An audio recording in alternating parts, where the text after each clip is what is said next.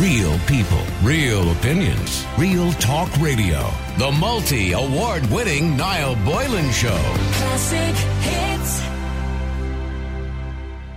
Restaurants and gastropubs are to close before New Year's Eve, and visits will be limited to one household under escalated COVID restrictions, according to the Taoiseach, or should I say Micheál Martin this morning. Now, if you listened to Leo Varadkar last night, you would have heard him talking about it. I'm going to come back to what Leo said last night about excess deaths, and I'm going to speak to Graham Neary a little bit later on about that. But Micheál Martin has said level 3 plus. See, when they brought in these levels, they said, it's very specific. We're going to have 5 levels and that's it. But all of a sudden we're getting level 3 plus, level 4 version 2 with a few additives and level 5 with a few taken away. In other words, they're not actually adhering to their own levels, tiers, phases, whatever you want to call them. But anyway, Micheál says, I'm worried about the growing numbers. We have to be worried about them because one thing we know about this virus is that when it gets to a certain level, it increases exponentially after that, confirming that stricter measures will be introduced before the new year.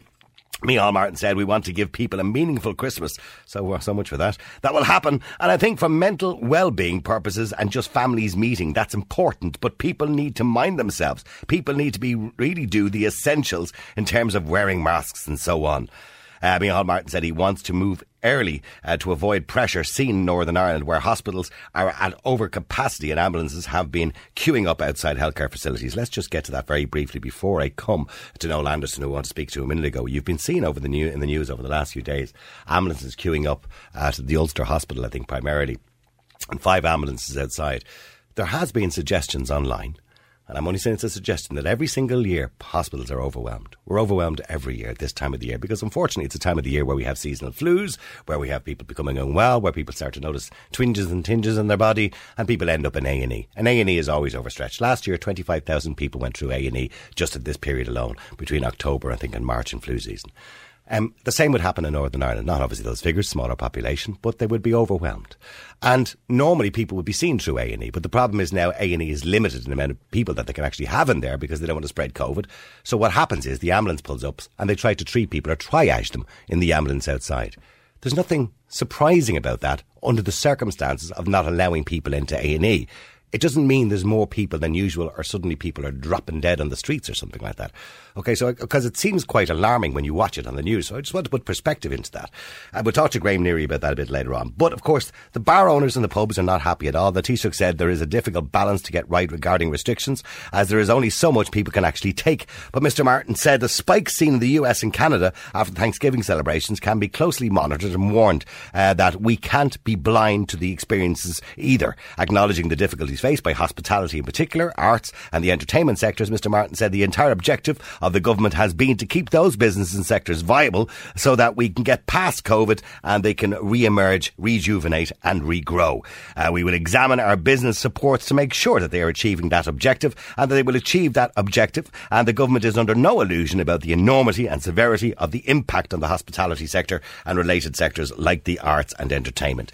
But is he really aware of the impact? One man who really knows the impact is Noel Anderson, who's the Vice Chairman of the Licensed Vintners Association. Good afternoon to you, Noel. Hi Niall, how are you doing?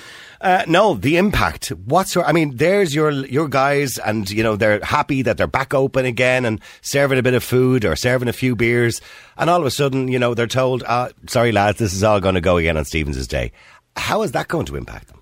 Like I'm sitting here now in Lemon and Duke at the moment, and you can really feel it off the staff, particularly the senior staff. They're kind of realising, they're kind of watching social media and listening to the news. I mean, like the only thing I can describe what's going on in the industry now, it's actually mental torture. I mean, to be open 13 days, to be tipping along, doing your thing, and then, by the way, we're going to close you again.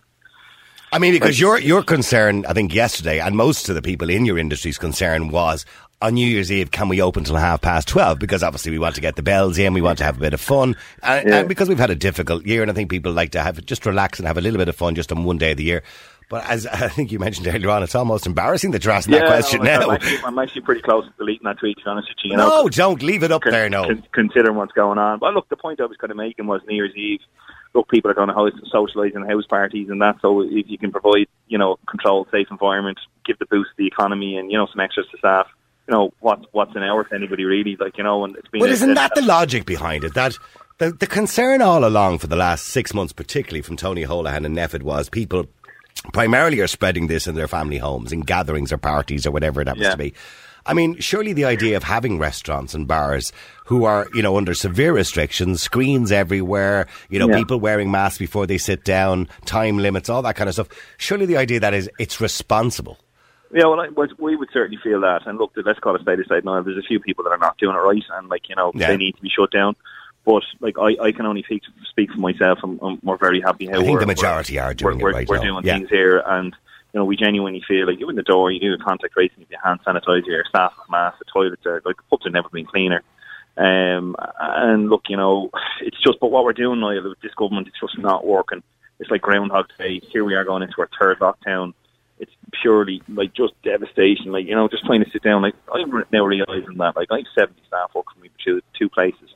They're all going to sit down for their Christmas dinner knowing they've no job 3 days later. They're back on a COVID payment again. Back on a COVID payment. People saying 350, but I've lads on, this is a good strong industry. I've lads on €1,000, I've lads on 7, 8, 9 girls on good salaries, It's a good industry. And I could see, I sat down with my two managers in Limerick Duke there this morning. I said to them, I said, look, I think we could be gone for 12 weeks. Their jaw nearly dropped to the floor. And the suggestion is it could be, Northern Ireland have announced 6 weeks, and the first week they've announced will be stricter than the other 5, whereby even essential shops like the likes of the Tesco's and Dunn's and everything else will be limited in how long they can open. So it looks like our government are doing an all-Ireland approach here and want to do the same thing. But so what's going to happen, Niall? In 6 weeks' time, we're going to open up and open for a couple of weeks and close again. You can't just keep opening and closing businesses. It's a yo-yo thing. It's mad. They're suggesting that. Well, it seems to be that they're suggesting that you guys are the culprits, because that seems to be the problem here all the time. That you guys are the first hit when we look at any restrictions. You guys are the first hit every time. As we know, the bars that are not serving food, have been hit all year long. Yeah. So I mean, you surely know at this stage you've looked at the evidence and asked NPHET, well, where's the data to show that people are dropping deads in restaurants? Well, the producer, you saw Fergal Bauer's tweet there yesterday where he singled out their own evidence to say it wasn't coming from the hospitality. But even if it was, where's the sit down, guys? Here's a bit of dialogue. This is the problem we have, and here's X amount of cases to show you this is where it's happening. Look, I know these guys are in trouble. Here's your roadmap to victory. Here's how we're going to get you guys out of the mess. I can tell you, I'm the incoming chairman of the LVA. The engagement that we've had with the government this year has been atrocious. Actually atrocious. And the WHO clearly points out the governments have a responsibility to people's health, and that includes their medical, their mental, and their social health. Okay, I mean, going to a restaurant and sitting down and enjoying a meal at Christmas, to me. And to most people, is equally as important as going to Tesco's and buying your food for the week, because it's all part of how we live as human beings. We have to enjoy ourselves to feel good about ourselves.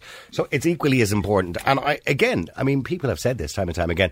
The likes of Tesco's, Dunn's, Superquinn or Quinsworth, whatever it is called nowadays, all those kind of shops have been open all the way through. I don't see outbreaks all over the place. I don't see people falling down and dying in these places.